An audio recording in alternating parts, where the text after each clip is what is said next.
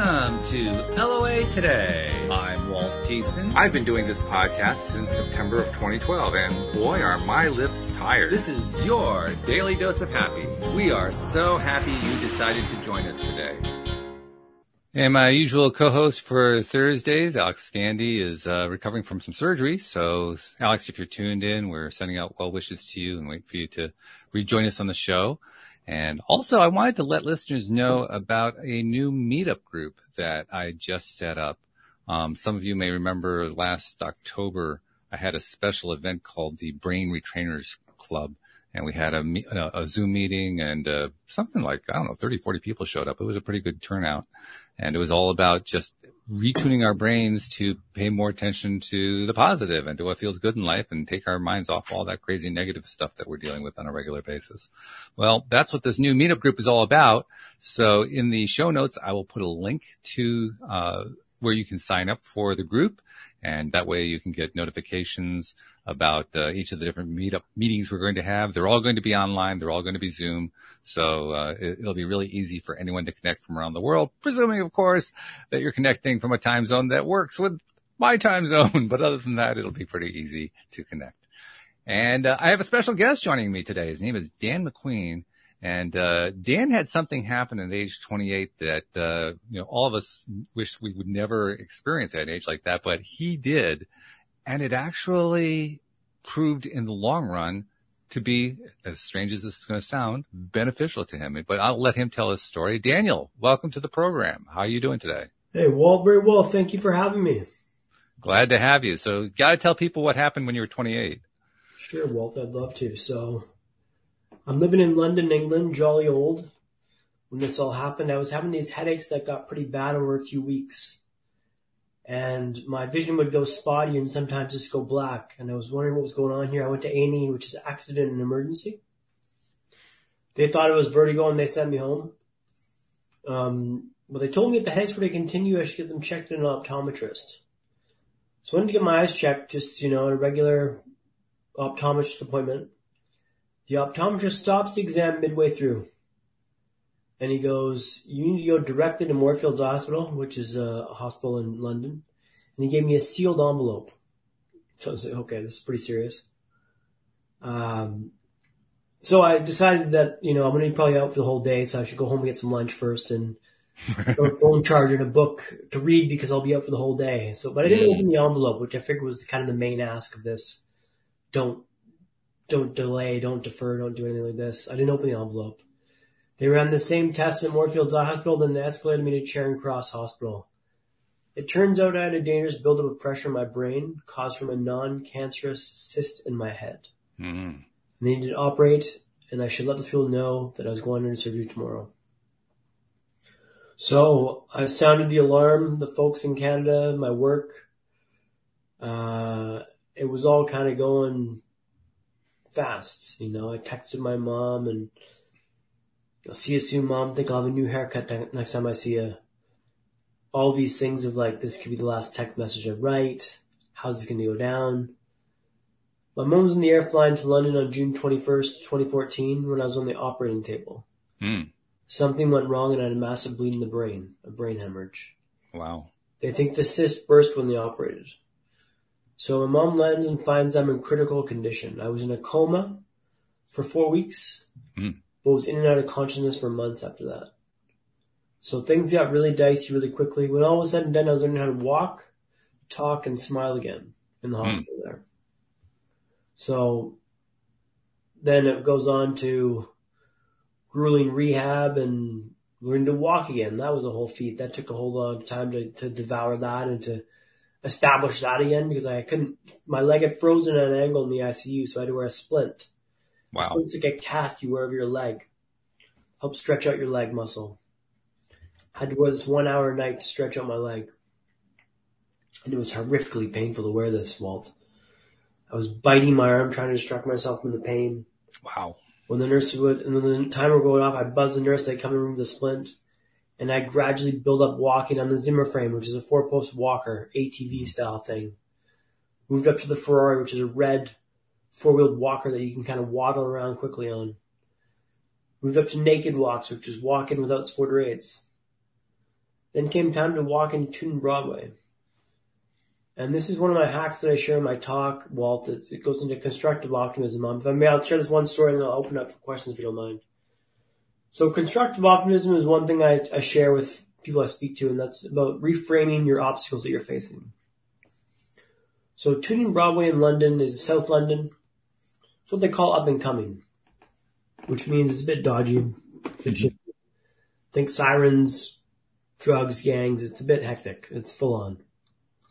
I'm walking with a cane. I'm walking with an eye patch. I'm Bambi on ice out here. I turn the corner onto Tooting Broadway. Immediately get slammed into by someone. I stagger back. Someone scurries past me on the right-hand side. Someone's been stabbed on the sidewalk over here. I'm like, this is a pretty wild place to learn to walk, Walt. This place sucks to walk, man. After a few days, I was getting pretty dejected by this and thinking, why is this so difficult to walk here? And then one day I shifted my perspective.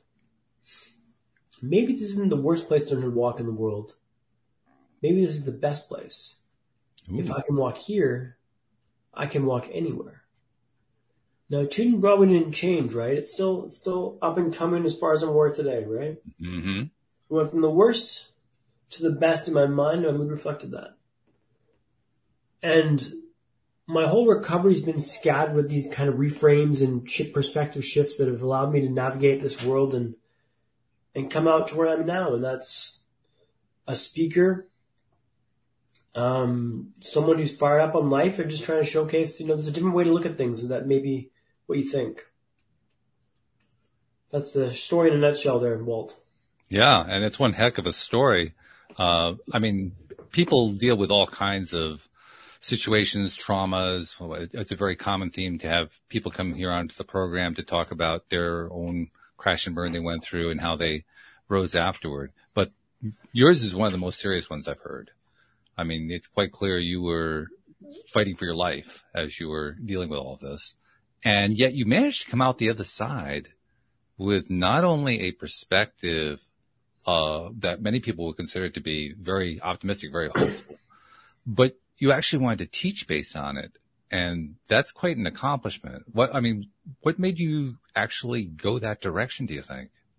Well, I paid a steep price for this, right? Like I really coma for 4 weeks, months of grueling rehab. And I got back to work and then had a second setback that seemed to have another emergency brain surgery and I had to relearn everything again. Wow. So I paid a heavy price for this and I just figured once you recover, what a waste it would be to leave these lessons I learned on the sidelines of life.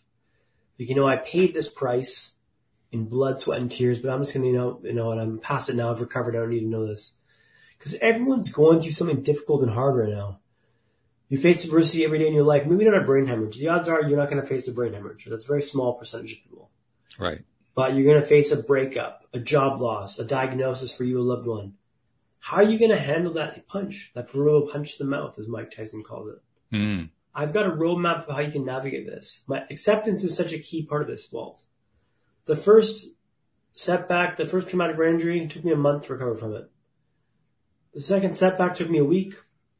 This past summer, Walt, I was let go from my tech job where I was at for 9 years. Wow. Part of a corporate restructuring, 400 other people lost their job. That took me a lunch. Made my acceptance with it, bought this computer, and I'm off to the races as a speaker ever since. It's like, the hack I can give people is accelerate, excuse me, accelerate your acceptance, and that allows you to navigate the world in a much better way. I think you've actually gone beyond acceptance. You found a way to appreciate what you went through and to take that appreciation to another level, that's the hardest thing that anyone can do with any kind of trauma, but especially with one like this. But you've actually found value in it. And that's extraordinary. That's a tremendous achievement. And I commend you for it. And I'm really appreciative of the fact that you're sharing your experience with others in order to help encourage them to do the same thing. Nice. Well, yeah, I think it's it can be the worst or the best, right? Walking into Tooting Broadway was the worst. No, it's the best. What in your life are you facing that could be the worst, but actually maybe the best? If you think about things differently, maybe they're not so bad. Maybe it's not so difficult. It's I'm not comparing apples to apples here. I'm not saying, look at my story, look at how great I am. What I am saying, I've been through this and I've learned these lessons. What are you facing and what's holding you back? Mm-hmm. What's holding you back, man? Like, oh, this didn't happen to you. Okay, like, and? That and question is so key for this. What do you expect to happen? What do you want to have happen and what? Well, this, you don't understand. This happens to me this way. Okay, and? And they just tire themselves up by saying and. Life's not fair. It happens for you, not to you. You got to react to it. It's not your fault, but it's your responsibility. These are all like cliche phrases that you use, and I'm ripping them off here, but I believe this stuff. Like, this happens for me, not to me. I get the chance to navigate this. I get the opportunity to build back from this. Like, oh, you think I'm done and dusted now, bud? Let me climb back and show what's up. Mm. Yeah, that's what I want to kind of get across there. Well, that's terrific. You're reminding me of another story that was told to me by one of my first co-hosts here on the program. His name is Joel Elston.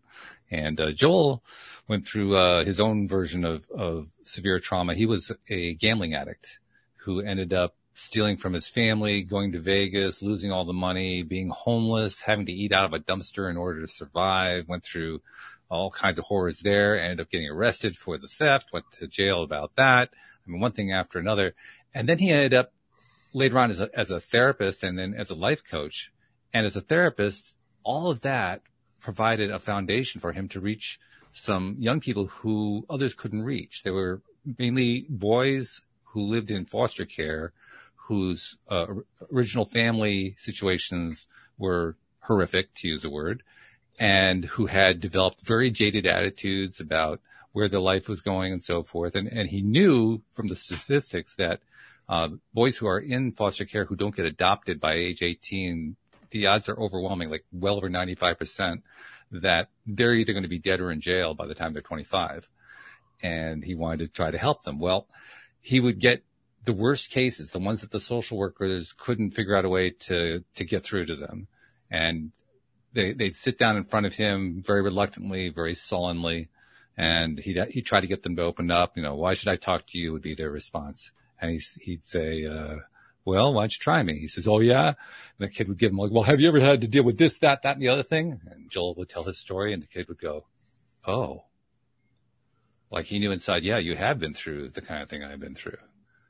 And I think that's what you're saying. When you've been through the ringer, when you've been ground up in the mill, it's easier for somebody who's gone through the mill themselves to feel like, yeah, they can talk to you. They can appreciate you. They can see, you can tell where they're coming from because you've been there. Yeah, I think the key thing here is like, I share my story and it seems very I'm getting this, like I'm doing a lot of podcasts now. I'm sharing my story over and over again. And it seems very self-aggrandizing, like look at how good I am. But it's like, I hope it doesn't come across like that. I'm really just trying to say, look, I've been through this experience because now you can listen to what I'm saying after the fact. Like my life starts, like the talk that I give, I say, now start your engines after the medical rap sheet. And I try to say like, this is to kind of give you like, okay, you've done this, you've been through this, but now here's the strategies I've used to be better than yesterday. Here's how I navigated this difficult situation. Here's how I changed my perspective. Here's how I adapted these new hacks and habits to build myself up and get better. It's like, if you don't believe that I've been through something difficult, then you're not going to believe in what I say. So it's like, you got to kind of walk this line of like, look what I've been through, but not look at how great I am, you know? Yeah, it's not about how great you are. It's what you've learned from it and what you're sharing from it. There you go. Yeah. And that's a tremendous gift that you're able to give to many, many, many people, many of whom I'm sure need to hear a gift like that. There's something about hearing somebody else's troubles and challenges that sort of brings ours into perspective. I mean, there's like that aspect to it. Well, the worst thing that's ever happened to you is the worst thing that's ever happened to you. For some people, that's bigger and smaller, but it's your truth. And if you think yours is so bad and you tell your story and thinking like, I'm going to get lots of sympathy for this story, and someone goes, hey man, I've been through this. You're like, oh, okay, well that's a bit more strong than mine. Like, okay, I guess I can navigate this world. I should probably shut up about this. And just like kind of give you some perspective on this, right? And I think that's so key for this, that you can share that perspective and just kind of learn from each other is what I'm trying to do here. And perspective is huge. That's one of my favorite words to use and to talk about here on the show. just because I've been doing this podcast now for about 10 years, a little over 10 years, done well over 1,800 episodes, and so many people I've talked with over the years, and every single one that I've talked to has had not only a different perspective, but a perspective that I can learn from and that listeners have learned from. So, I mean, I've really I have come over time to appreciate perspective and just how powerful perspective really is in helping us to understand how to navigate the world in our own lives, in our own terms, in our own situations. So yeah, I'm with you totally on the thing about perspective. There's a great Far Side comic that I use in one of my talks. It's, I used to love Far Side comics growing up, and it's this bird's point of view, and it goes, the people are all bullseyes. It's the perspective of a bird, and it goes, perspective is everything. And I love that because it just kind of showcases you, like, look, your world is through your perspective. Mm-hmm. If you change your perspective, the world's going to change. That story about treating Broadway walking and like shifting your perspective from the worst to the best is my best example of how you can shift your perspective in like a real life situation. Where I actually thought about how can I navigate this in my brain and make this better in my brain. And I spent a lot of time on my backside, which is, flat on the bed, just thinking about how I can make this better, because this is, to be honest with you, Dan, this is not a great situation to be in, but like, how can you make it less suck? Turn down the suck, I call it. So that's pretty key for me. And I think perspective is a big game changer, and something I try to do in my talks is maybe shift your perspective. Like, is this the worst? Maybe not. Like, one of the value props for my talk now, I'm trying to like identify these problems that I solve. And one of them is like shifting your perspective of your teams. And like, for instance, a lot of sales development reps, like SDRs, have got to call and try to get new business, and they get a lot of no's. They get a lot of hang-ups and no thanks. Mm-hmm. And you can take that quite personally. Oh yeah. But what if you shift your perspective, like, why are you calling me at work? This is wasting my time. What are you doing with your life? Like, that's their chance to vent. Thank goodness you're not them. Like, you have this one interaction with them, with John, and he reams you out for calling him at work, and I don't want your bloody product. And you think, why is it so tough? Why is John so tough to me? He's like, well, thank God you're not John. John's having a tough day. Like, you can shift your perspective, like this is my one interaction with him. Thank goodness this is not my life. And then go to the next call. Like, shifting your perspective, like, this is not the worst. This is just the situation I'm in right now, is so key. It's the old saying, there but for the grace of God go I. Sure. It's the value I can have for this, and like, I'm speaking now to kind of showcase this perspective and like hopefully allow people to find it in themselves to navigate through a difficult situation, because it's not fair. You're right. It's not fair. And like, yeah. What do you want to have happen? Like, I could wish the whole thing didn't happen again and again and again. I could wish it didn't happen. 6 months later, I'm still at square one. If I just got on with it and accepted it, I could be taking steps to progress myself and develop and improve my lot, because at the end of the day, it's your responsibility. It's not your fault, but it's your responsibility. And you can navigate this in a way that's going to allow you to be better than yesterday. I share a lot of hacks on my talk as well, Walt. If you don't mind, I'd like to share one or two of them with your audience. Is that okay? Sure, I'd love to hear them. So my hacks are something that I use to help myself be better than yesterday and allow me to navigate the world in a more pragmatic and thoughtful way. So I'll share one with you that's from London. It's called Icebreakers. Okay. But it can work for anyone in a big city. So icebreakers, when you walk into the busiest part of the city, you want to find an icebreaker. Now, what's an icebreaker, you may ask? Not a cheesy pickup line. It's, you find someone walking your direction, and you slide in behind them on the sidewalk, and you let them break the ice for you. So they're essentially facing the oncoming traffic, and you're right behind them, so you're not facing any oncoming traffic.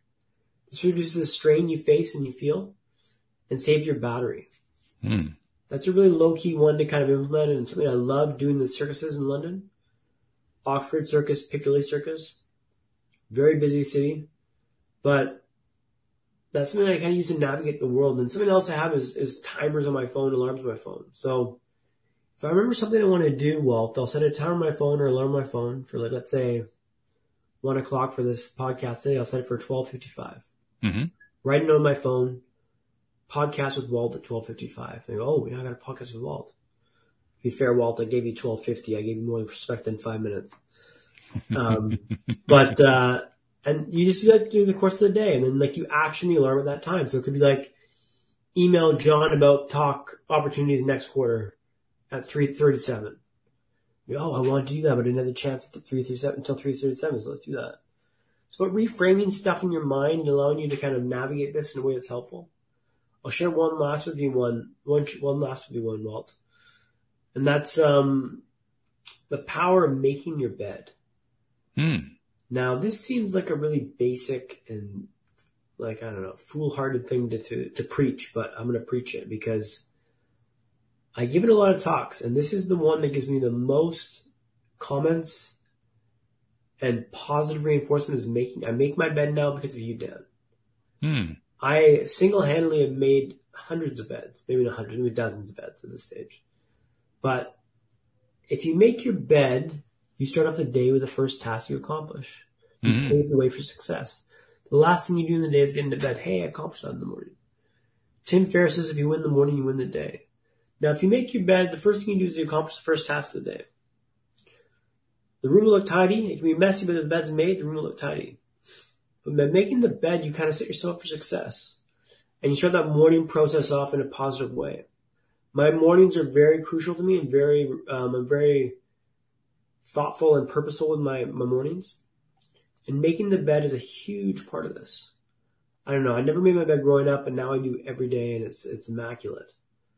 I don't know. Maybe speaking on a turn here, but I think it's quite helpful. It makes sense to me. I mean, what you're really talking about from my perspective, you started off talking about reframing. Now you're talking about sort of an adjunct to it. I call it pre-framing. You're pre-framing your day by making the bed. You're basically putting your mind into a mindset that says, this day is off to a good start. And just the act of getting your day off to a good start sets the path. It pre-paves the day for other things to be good that day, for other good things to happen. So you're basically telling your brain, this is a good day. Exactly. And momentum is another one I want to share with you too, Walt. And it's like momentum I'll share one type of momentum with you, and that's called building blocks. Mm-hmm. Now, momentum is key. I found it key in my life because with the brain injury, you have things called fatigue, which is like you're stuck in molasses. You just move very slow. And if you don't harness when you're moving, it can be quite difficult to get the wheel moving back up again. So if you don't pair things together or stack things on top of each other, you can lose that momentum and like you'll just fizzle out and fade away. So what I do is like when I come home from work, I gotta do laundry, I gotta make dinner. I'll throw the laundry in right away. I'll get dinner on the stove, and then I'll sit down. If I sit down first and try and do dinner and the laundry afterwards, there's not a chance I'm going to get that done. If I harness the momentum by day and come in the door and do that right away, it's already started. And to keep things moving is so much easier than starting from a dead stop. Momentum's a key habit for me. Well, momentum instead of inertia, because you can easily fall into the inertia trap by just sitting down, but by using the momentum you have coming in the door, it's always easier to follow with momentum with more momentum. It's so much easier to keep things rolling, and like you just stack stuff on top of each other, and like it can be like dinner, clean the room, laundry, and just keep it going. And then at the very end of the day, you can sit down and be like, hey, I accomplished a lot today because I used momentum. And momentum's key for this because that's something that I've identified after the brain injury is like, I got to stack this stuff because if I try to go from a dead stop to be like, I'm going to make dinner now, hey man, sometimes it's really tough. And sometimes you just don't have the energy to do so. And you're like, how can I have the energy to do this? But if you stack it, it just ebbs and flows and naturally carries on with this. It's pretty cool. What you've been talking about overall here, I kind of put into the category of mindset. Because mindset really is the foundation upon which all of our lives are built in every single aspect. I'm also curious to know from your perspective, what role does self-confidence and self-belief play in all of this? Oh, very crucial. So self-confidence and belief is pretty key for this. And I'll tell you how I've developed this on my side. I keep promises to myself. So for instance, I go to the pool quite a bit. I swim quite a lot. Whenever I get in the pool, I always map out a plan of how many laps I'm going to do. I've got a lap counter, which does just what it says in the tin. Count your laps. Yeah. So I'm in the pool. I'm like, I've got this much time. How many laps do I want to do? And all this let my mind go. And if I think 40, I'll do 40. If I think 70, I got to do 70. But if I think it, I got to do it. I got to do it. So if I'm like 65 and I'm at 30, I'm like, oh, I'm gassed. I'm like, I said 65. But I keep that promise. I'm in the sauna and it's like, I got to make it for 10 more minutes or 10 minutes. The 7-minute mark, I'm feeling tired. I'm like, you said 10 minutes, man. And I keep those promises to myself. And now I know if I say yes in my mind, I go. Cold showers. I cold shower every morning. I end the shower cold. Sorry, cold shower the whole shower. I end the shower cold for the last 2 minutes. A cold shower is quite abrasive. But I relish it now. And I force myself to go into the cold because I told myself I'm going to do this. So self-confidence is key. And you get that by keeping promises to yourself. If I say I'm going to do it, I do it. Point blank, straight up. Mindset still keeps this as well. Well, something you identify. And that's something I've really fostered is a mindset of not feeling sorry for yourself. And just getting up. Post-traumatic growth is something a friend of mine mentioned to me when she heard about my situation. She's like, Dan, you seem like you really exemplify post-traumatic growth. You really kind of exude this, and I really crave this response. Like, and I'll take a step back. For instance, the job loss this summer. My brother messaged me. He goes, Dan, sorry to hear about your job loss, man. I've been knowing you. You'll get back up, and it's be a minor bump in the road. And I was like, you know what? It is a minor bump in the road. Like, look what I've been through. Look what I've navigated. Like, I can look at my history, my medical history, my recovery, my setbacks. Look at a job loss. I'm like, yeah, it's a knock for sure, but it's not like a death blow, and it's not anything I cannot overcome. But like the mindset of like, is that all you got? Bring it on, man. Let's go. Like it's just instilled in me now. Now I kind of crave those adverse points where I can kind of prove people wrong, or at least prove to myself that I can do something, And this determination that you're discussing, let's tie that back to that concept of the self-confidence, self-belief. How do the two tie together in your mind? So self-confidence and determination? Yeah. Well, if I say to myself I'm going to do something, I do it. Straight up. Because I'm the type of guy that keeps promises to myself. And my whole way to be and my whole value system, or like my whole values that I hold myself, are reflected on the fact that if I say I do something, I do something. So I just do it. So in essence, you're making a commitment to yourself, and you're keeping the commitment to yourself, and in that way you're honoring yourself, is what I'm hearing. Exactly, yeah. That's exactly right. And like, if my word doesn't mean anything, then why say it? Makes total sense. But I think that's been such a key way for me to navigate this. And like one thing that I did last year, was I skied for the first time in 10 years. Good for you. Congratulations. Thank you. It was a goal of mine in the hospital. I was working on the even bars in the early days in Charing Cross. And the even bars are what they sound like, even bars you hold when you're walking, when you learn how to walk. And the nurses asked me what I wanted to get back to doing. I used to be a pretty sporty guy. I played soccer, hockey, volleyball, softball, skiing. Mm-hmm. And I thought, what would be the most difficult sport to get back to doing? That would signify a big recovery, big progression on my side if I could get back to doing that. Well, that skiing would be the most difficult. Balance, core strength, depth perception. Mm-hmm. If I could be back to skiing again, that'd be pretty rad. Yeah. I want to ski again, I told them. And they said, okay. And afterwards I told them, you know what? I'm going to do that 100%. It took me 10 years from the last ski trip I did, 2012 to 2022, but I managed to ski last winter. Not crazy, not black diamonds. And we did blue. We didn't do a black. We threw some nice turns and we got on the hill. And that's kind of the big thing. Yeah. That's still really good. That's it's commendable. That's like, I just do what I say I'm going to do now. And it's something I very hold dearly to myself, because I realize how much of a facade and veneer the whole world is, really. Like, you realize how delicate the whole situation is and how it can be taken away from you in an instant. Like, lockdown was a good thing to see. Like, the world, your freedoms and like your ability to go outside and to enjoy life. I lived in London. It was quite a strict lockdown in London. That all gets taken away in an instant. And you're like, oh, I used to go swimming all the time. That was wonderful. Now I can't. Right. Like life, being able to go like to play sports, enjoy being able to walk, man. Like walking was huge.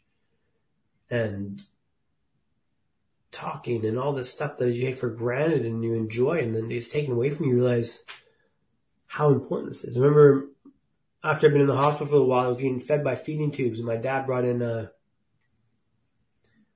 fish and chips from a chippy in London, which is quite a big thing in London. And I devoured it, like just inhaled this fish and chips. And he goes, how was it? I was effing fantastic. And it seemed pretty good. Like it was a joy to watch you eat that because you hadn't eaten real food in months, right? Yeah, there you go. And I'm on these like breathing, like these feeding tubes and this like mush from the hospital, and no disrespect to Charing Cross, but the hospital food's not the best. That's an old story. Like, it's,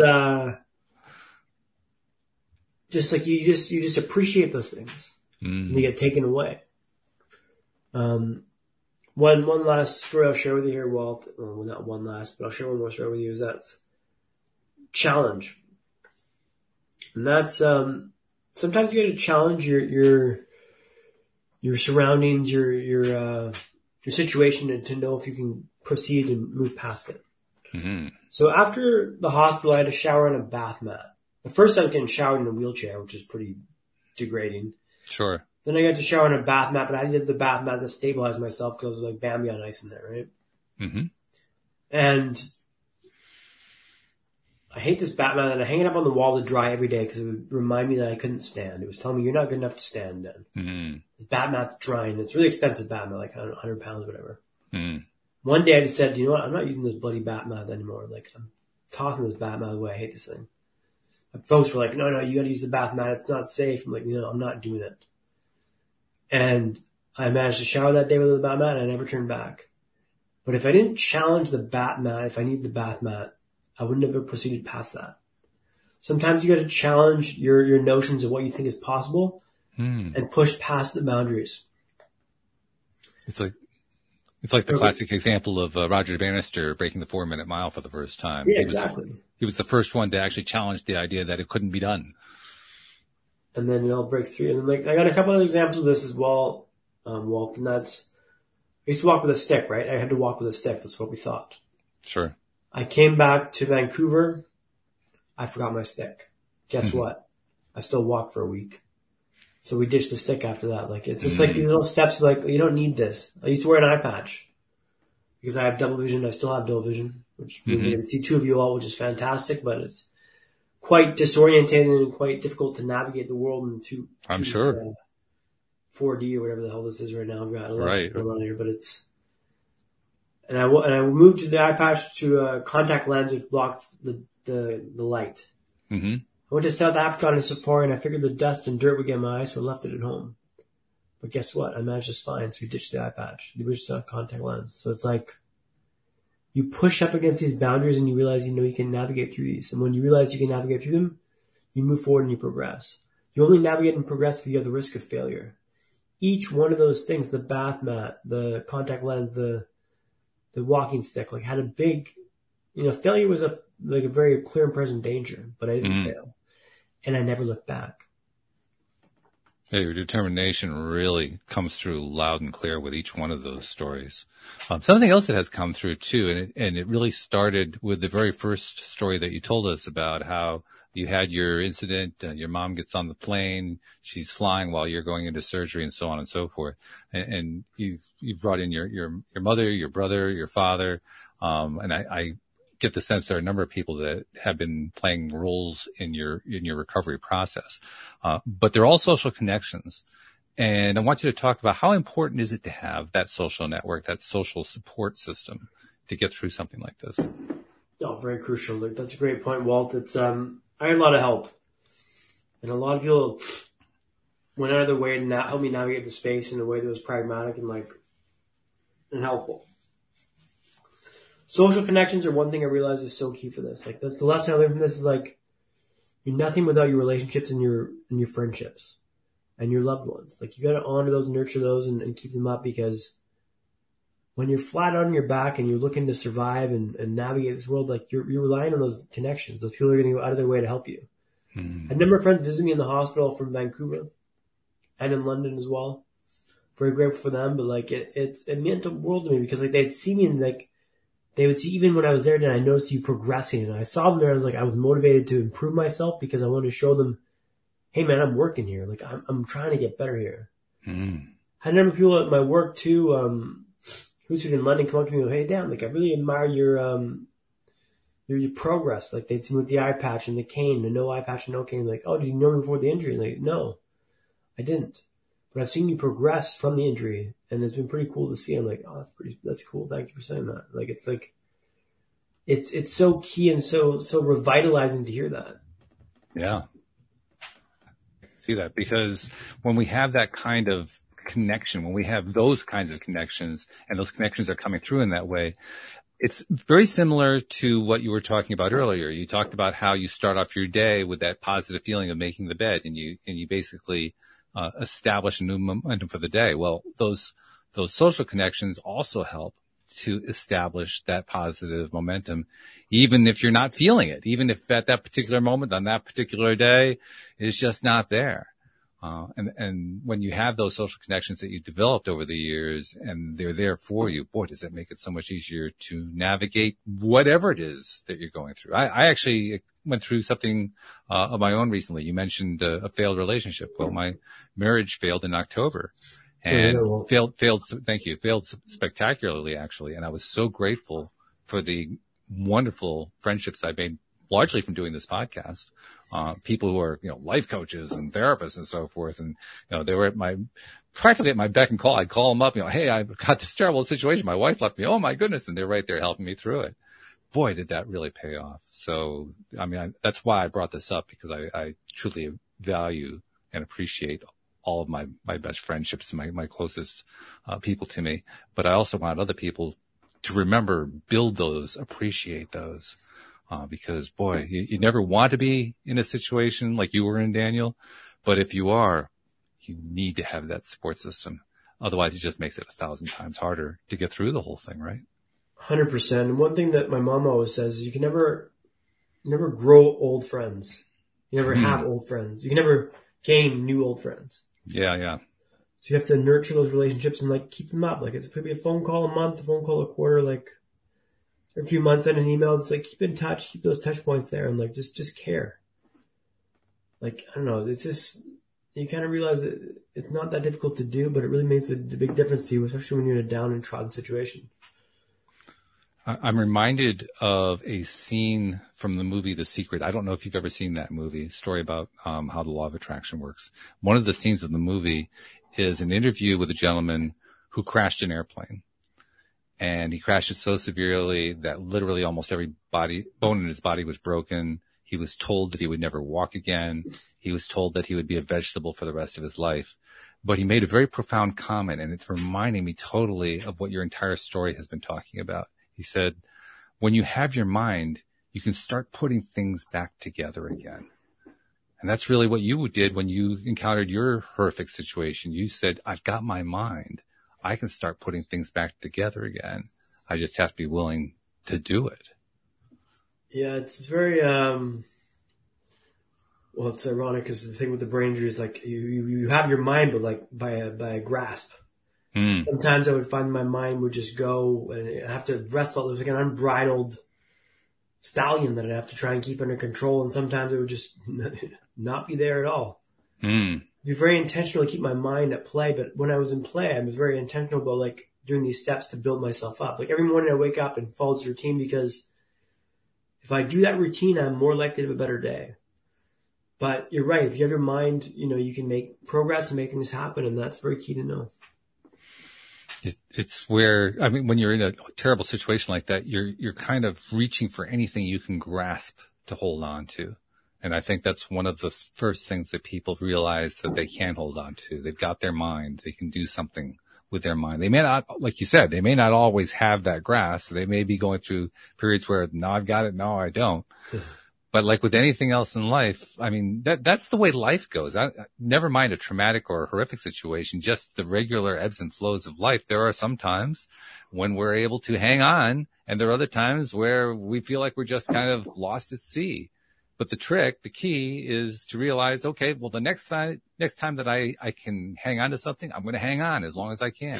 I'm going to keep going after it again and again until I finally win. Until I finally get to the point where I want to get to with whatever it is I'm trying to accomplish. Until I finally win, Walt. I love that. It's like, it's not over till I win is what I tell people all the time. It's like, I haven't won yet. But, one thing that I wanted to circle back on here too, Walt, is you mentioned holding your nerve is a big thing that I've identified. And that's in a lot of situations, just being able to be comfortable in an uncomfortable situation, just holding yourself steady and not rushing to say something or do something that you're going to regret or is not ready to go yet. Holding your nerve has been a very key thing for me to remember of late because I'm, moving into getting my speaking assets. I'm online, demo reel website, all this stuff. I've got very many pieces on the go right now. And I could be quick to rush in and like, oh, here's this. It's like, no, it's not ready yet. Wait. And that patience is so difficult because sometimes it can be quite impulsive and I want to show progress and get going and move forward with this, but like just give it a second, like let it breathe for a second here. That's not saying like I'm aiming for perfection here, but I'm just saying like just hold your nerve and know when to strike. Because I'm a big believer in done is better than perfect, but I'm also a believer in like hold your nerve and do it when it's the right time. The timing plays a major role in all of this stuff, doesn't it? Sometimes you have to just be willing to sit back and wait, and other times you have to kind of be alert to this is a time for me to take a step. This is the time for me to go after a brass ring or whatever it is that you need to go after. And trying to learn that timing can actually be a challenge. I think largely because we live in a time where everything is immediate gratification. We're used to everything coming immediately. And now when we're in a really difficult situation and things can't come immediately, it kind of throws us out of whack because that's not the life we're used to these days. It's not like, when I was growing up, 60 years ago, where there was no internet, there were no computers, there were no smartphones or anything. And so you were always waiting. You were always trying to be patient. Things moved a lot more slowly. Today, everything moves so quickly and it doesn't show. It's like, oh my God, what happened? Yeah, it's very difficult to be patient and hold your nerve in situations like that. And so take a breath, like take a walk, meditate on it, just to give yourself some space. And then when you're done, you're like, oh no, not the time to do it right now. Not the time to do it right now. Like really just kind of waiting for the time to be right to make your strike and go for it is kind of key. Not to say like be waiting on the sidelines the whole time, but like just don't rush into something you're not ready for. Yeah, that idea of rushing, that kind of goes right to the heart of it, doesn't it? Because when you're rushing, what you're really doing is you're climbing out of who you really are for a moment, saying, oh, I can't be where I am. I can't be who I am. I got to be something else right now. And when we rush like that, we do ourselves a disservice, really. We don't think of it that way, but we do ourselves a disservice because we don't allow ourselves to be where we are. And you're setting yourself up to fail too. Like it's like if you want this so bad and you want this more than anything, you can't rush it. You gotta wait for it to be right and you gotta strike with all your might behind it. You can't like weakly limp into this when you're not ready because, man, it's gonna chew you up and spit you out. And I've been there before and it's like, it's not a good feeling. It's not a good vibe. Wait for yourself to be right and then go all in hard, but don't rush it. Yeah, that's a very consistent theme in your story, isn't it? When you're ready, when you go after something, you really go after it. I mean, there's nothing in any of your storyline that is half-hearted or that is, just sort of or part way. That doesn't even play a role in your story. No, I think like if you're going to do something, go all in and make it, like earn it. And like, that's why it's kind of exciting too. Cause like the potential for failure is really there. And like if it fails, it's like, it's not going to be a small failure. It's going to be like a big, you missed that pretty bad, bud. You thought you could walk without a cane? Yeah, no. Skiing, you thought you could ski? Like, no. Like it's walking this tightrope walk in front of people and being like, hey, I'm going to try this and see how it goes. Hopefully it works. And it has worked so far, but the potential for me to fall is very much there. And it's very much, like I'm very much aware of that. But I kind of need that though, Walt. I need that, like, that threat of like, it's on the line. Like there's something behind this. If I don't make this through, I'm not going to be okay. It's not going to be good. It's not going to be smooth and pretty. There's consequences if I fail, and I just haven't failed yet. Well, I failed many times, but never on the wire. Yeah, that's a key difference right there. You're reminding me of something that Will Smith said in the last few years. He said that successful people fail all the time, but what we see is the success because they never stopped. They didn't give up after the failure. The difference between the kind of failure you're talking about and the kind of failure he's talking about is failing and then stopping. Yeah, that comes back to the comment you said, like, it's not over because I haven't won yet. And it's like, I believe that. Mm. It's not over because I haven't won, and like, I'm not going to stop. Mm-hmm. It may sound like this guy's talking out of his backside, but like, look, I'm not going to stop. Like, it's like, look at my history and what I've been through. And like, you're going to tell me, oh, you can't do this, Dan? I was like, cool. Well, they didn't think I could do this. When I first got out of the hospital, Walt, they didn't think I could talk again. Mm. The breathing tube was removed, and it messed up my airways or my speaking muscles or whatever. I don't know, larynx, whatever. Mm-hmm. And the doctor said, oh, I don't think he can talk again. Without even looking at my chart. Yeah, yeah. I don't think he's a talker anymore. I don't think he can talk. It looks like it's disrupted his speaking muscles, and this Kiwi nurse was like, oh, I'll make him talk. And the way she got me to talk, she took me down to the park. She sit me in front of these like kids across the park, and Dan, they don't think you're good enough to talk. Oh. And it was just like, and I managed to get my voice back, right? But like, tell me I can't do something about it, and like, I'll bend the world to prove you wrong. That was a smart nurse, I got to tell you. A very smart nurse. She knew how to push my buttons, and like, I was fuming, man. I was fuming. But like, that works so well, and I know how to motivate myself now. Is tell me I can't do something, and watch me bend the world to make it happen. Mm, yeah. Motivation has transitioned now from less proving you wrong to more helping people, which is a very conscious decision in my mind to be less, I'm going to prove you wrong, and more, let me help you take a step up. Because I know that once you prove someone wrong, the motivation's washed away. It's done. It's finished. It never existed. But if I'm helping you, I can be motivated through your constant evolution and progression rather than just watching myself prove you wrong. Because that proving you wrong feels good in the moment, but when it's done, you're finished. And when I'm helping you, it's always ongoing there, if that makes sense. As a speaker, I imagine, well, especially these days since the pandemic, probably a lot of it has been online, but I imagine you've also had the opportunity to speak in front of live audiences. And I imagine there have been times when you would spot perhaps only a few people, but one or two people in the audience who you could just tell from the looks on their faces that they were just resigned to whatever was going on in their lives. The fight was gone. And they basically just thrown in the towel. And I'm curious, what do you say to somebody like that who's in that really bad mental space? I mean, I always recommend, the first thing I recommend is get out of your head and into your body, which means work out, walk, exercise, swim, get into your body. That's the first thing you do. Change your state of mind, change your state of being. And then keep doing small things like that and build up enough confidence to start doing that again and again. And realizing that your situation is not set. It's not set in stone. You can adapt, you can survive, you can iterate it. But it's all about how you think about it. And the only way you think about it is if you move. Progress is how you make things happen. By taking forward steps, you may take 3 steps back some days, but at least you try to take a step forward. But by fighting that fight for that day, you win the fight for that day. But every day you gotta fight it, man. And so if you're stagnant, you're stopped, and they hear the story and they go, hey man, I'm going to start. I gave this talk at NHS a couple years ago. Mm-hmm. And I told the story about me swimming and how important that was for my vibe.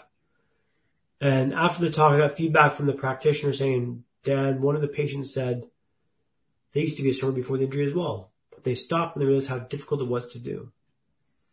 After your talk, I'm going to start swimming again because I realize how important that is. And how much is that? That comment right there. Like, that, I mean, maybe he tried it once and gave up on it, maybe. But maybe that changed his whole life. Because if he realizes he can swim again, he'll start walking again and going to the grocery store again and getting a job and who knows what happens. But like, is taking that next step. And I'm telling you, it's possible to take that step because it took me, the first time I went swimming, it took me an hour to get changed. I swam for like 5 minutes. The next time it took me 55 minutes and then I swam for 10 minutes.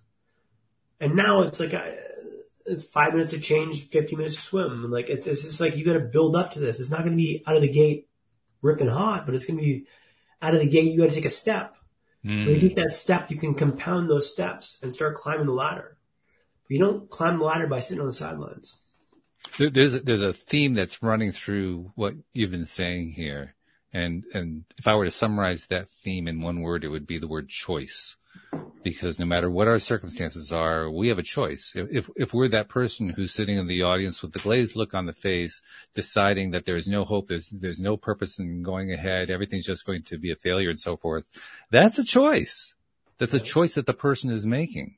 And if that person can understand that it's not the only choice they can be making, there's another choice that they can be making that will actually move them closer to where they want to go. I think there's something empowering in recognizing that we do have the power of choice, no matter what our circumstances are, no matter how bad they could be. We still have that power to choose.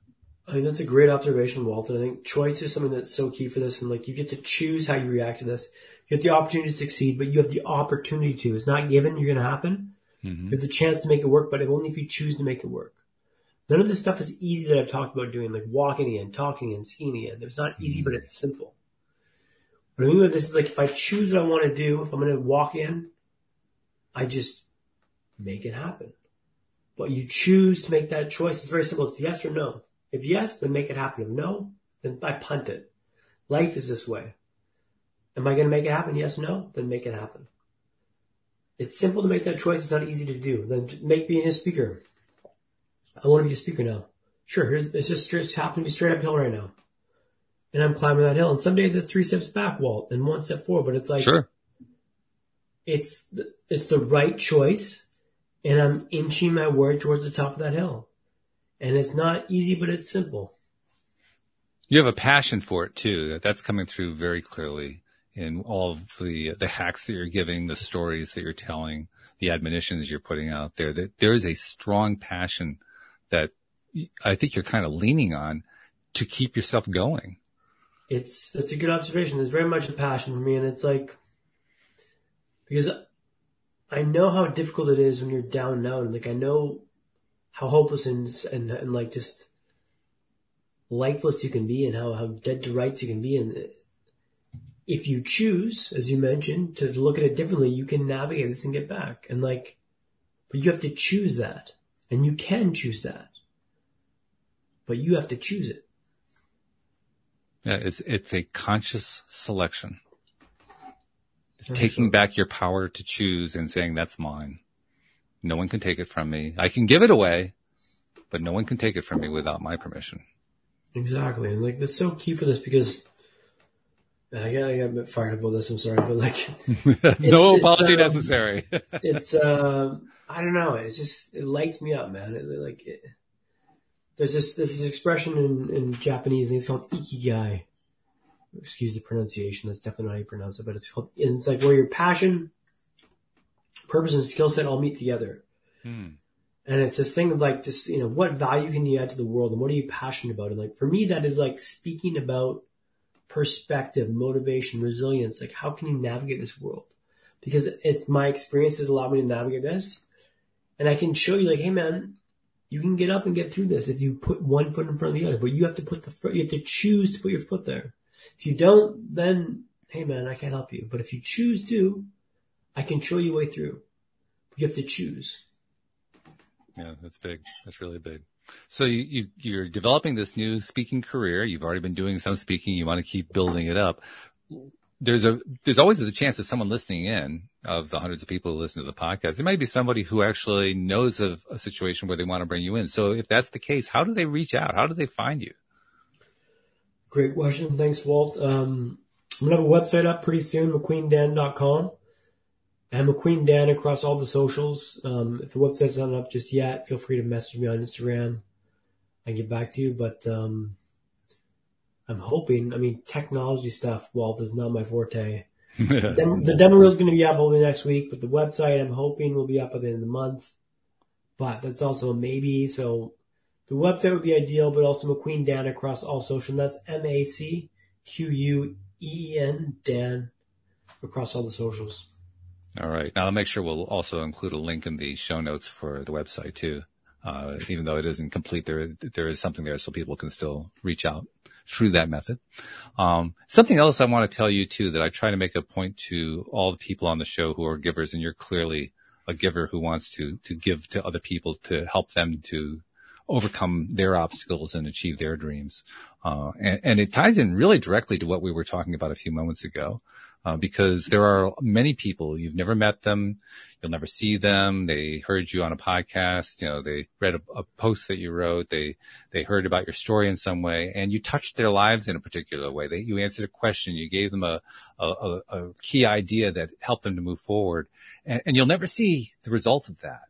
But I think it's important to recognize the contributions that all givers make in those areas, and you're one of them. So on behalf of those people you'll never meet and that you'll never see, who you've helped in ways that you'll never know about, thank you on their behalf.